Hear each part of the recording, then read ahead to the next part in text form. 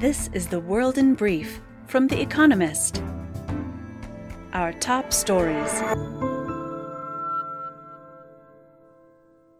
Diplomats from the EU agreed on a price cap for Russian oil of $60 per barrel. The policy aims to squeeze Russia's revenue by prohibiting Western firms from insuring, shipping, or trading Russian crude anywhere in the world unless it is sold below the cap. The G7 and Australia also endorsed the plan, saying it would take effect on December 5th or soon after. Russia is seeking to encircle the town of Bakhmut in eastern Ukraine, Britain's defense ministry said.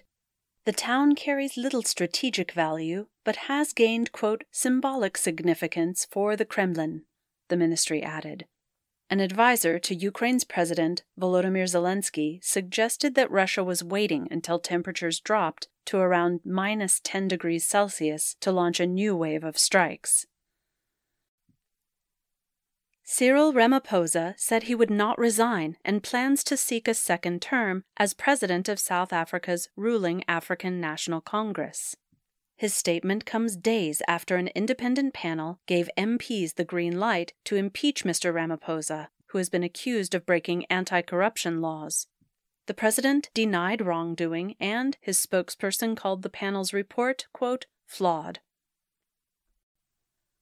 The World Health Organization said that 90% of the world now have some resistance to COVID-19, but warned that a new variant causing, quote, significant mortality could still emerge.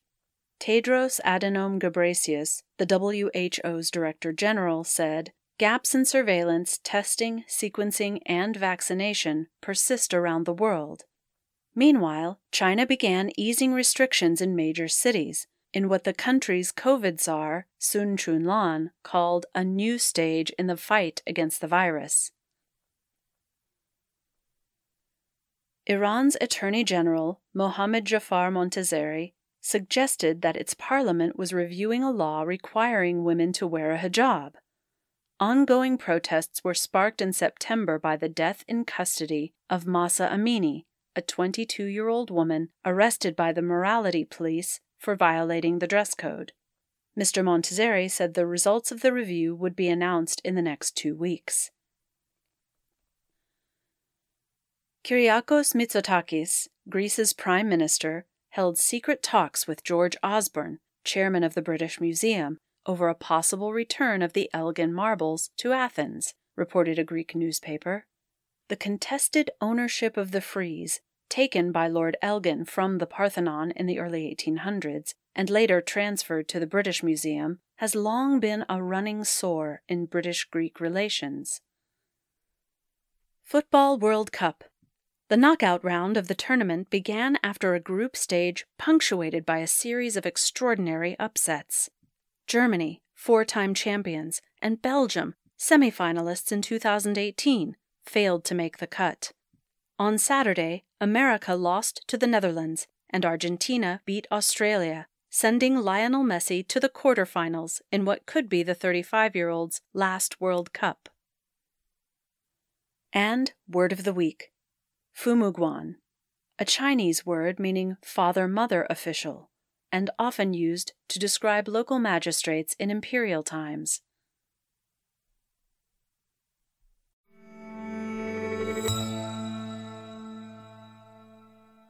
And now, here's a deeper look at the day ahead.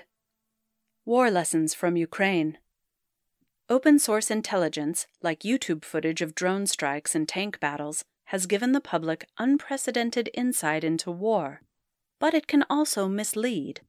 A new report by the Royal United Services Institute, a think tank in London, draws on Ukrainian military data to bust some myths. What made the difference in the first weeks of the conflict, for instance, was not Western anti-tank missiles and Turkish drones, feted on social media, but huge volumes of artillery to stop Russians north of Kyiv. That is a sobering thought for European armies, all of which have less artillery than Ukraine did in February. Drones were important, but 90% of all those that Ukraine deployed between February and July were destroyed.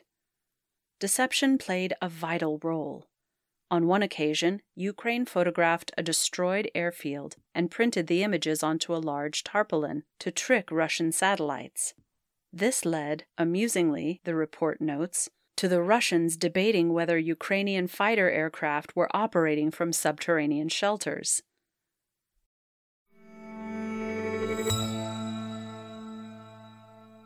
Democrats' last weeks of power in the House.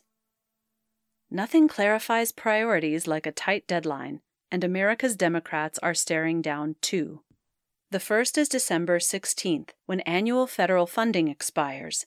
Congress needs to pass a spending bill or extend the deadline to avoid a government shutdown. The second is January 3rd, when control of the House of Representatives will flip to Republicans. Democrats have tried to use their waning days of unified control of Congress to push through some final bills. They are set to cross one off their list, a law enshrining the protection of same-sex and interracial marriages. Less realistically, they want to ban assault rifles and protect the residency rights of undocumented immigrants who were brought to America as children. Neither is likely to get the necessary 60 votes to overcome a filibuster in the Senate. On Tuesday, a runoff election in Georgia may see Democrats add to their slim majority in the upper chamber next year. But with Republicans set to control the House, expect legislative gridlock come January.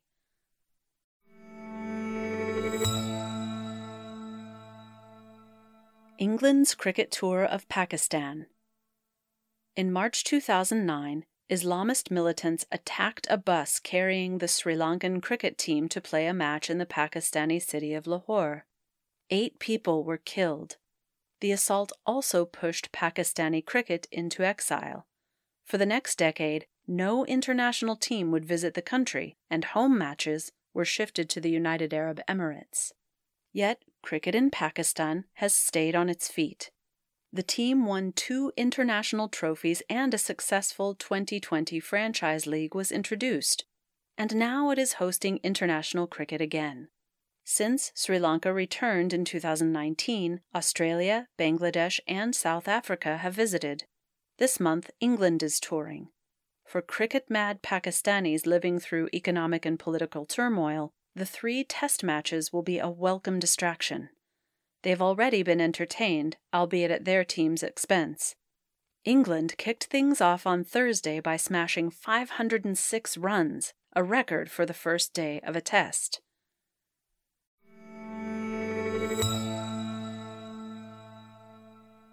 The Beach Boys, more than just good vibrations.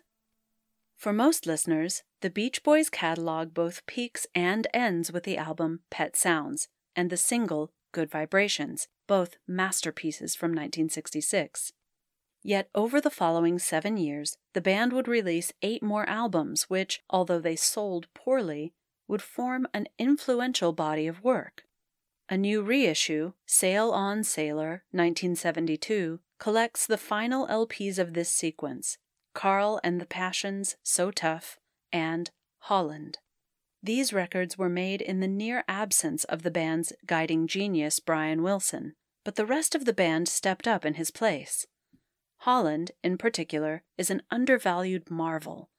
Mr. Wilson's late brothers, Dennis and Carl, shine creatively, and new members, Blondie Chaplin and Ricky Fattar, come to the fore on the eponymous Sail On Sailor, a classic rock number. The Beach Boys retained their fascination long after their commercial pomp.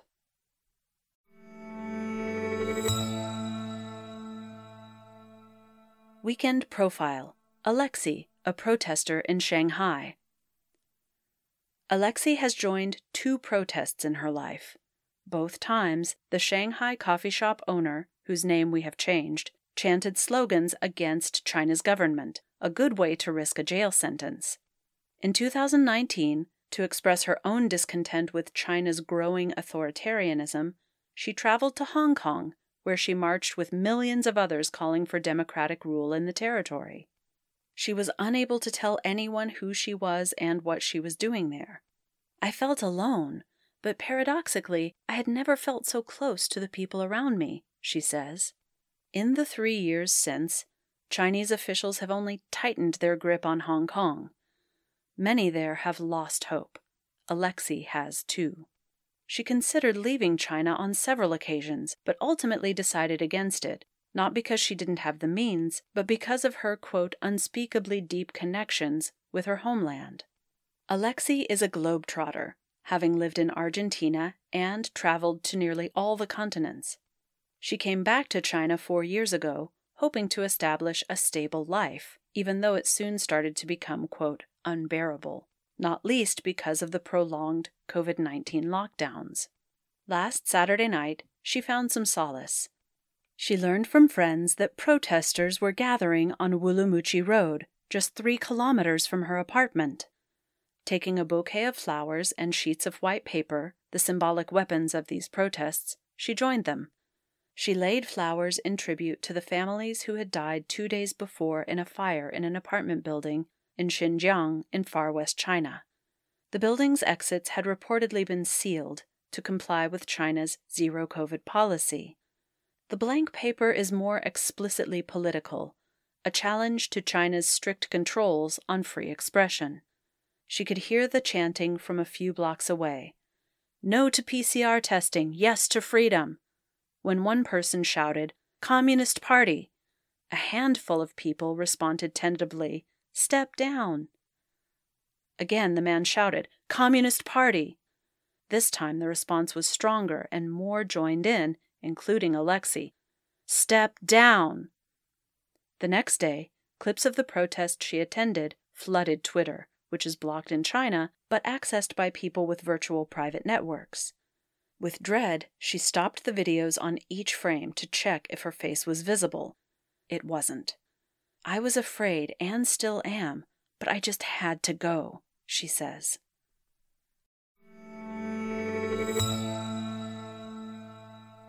The winners of this week's quiz. Thank you to everyone who took part in this week's quiz. The winners, chosen at random from each continent, were Asia, Jin Hong Park, Suwon, South Korea. North America, Mary Lou Finlay, Toronto, Canada. Central and South America, Federico Tarling, La Plata, Argentina. Europe, Katarzyna Piontis, Sopot, Poland. Africa, Neres Moodley, Durban, South Africa. Oceania, Ewan Mackenzie Bowie, Auckland, New Zealand. They all gave the correct answers of peacock, rope, mustard, Candlestick Park, and the Scarlet Letter. The theme is Clue, or Cluedo. Mrs. Peacock, Colonel Mustard, and Miss Scarlet are characters, and the rope and candlestick are weapons. And visit the Espresso app for our new weekend crossword, designed for experienced cruciverbalists and newcomers alike.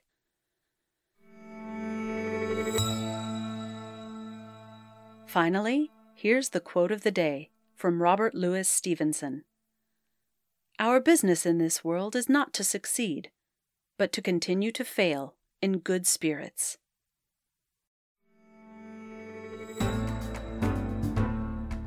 That's The World in Brief from The Economist, available 3 times every day of the week. You can also hear interviews and analysis from our journalists, including our current affairs podcast, The Intelligence, on your podcast app. And subscribers to The Economist have access to each week's full edition in audio. Just download The Economist app to start listening.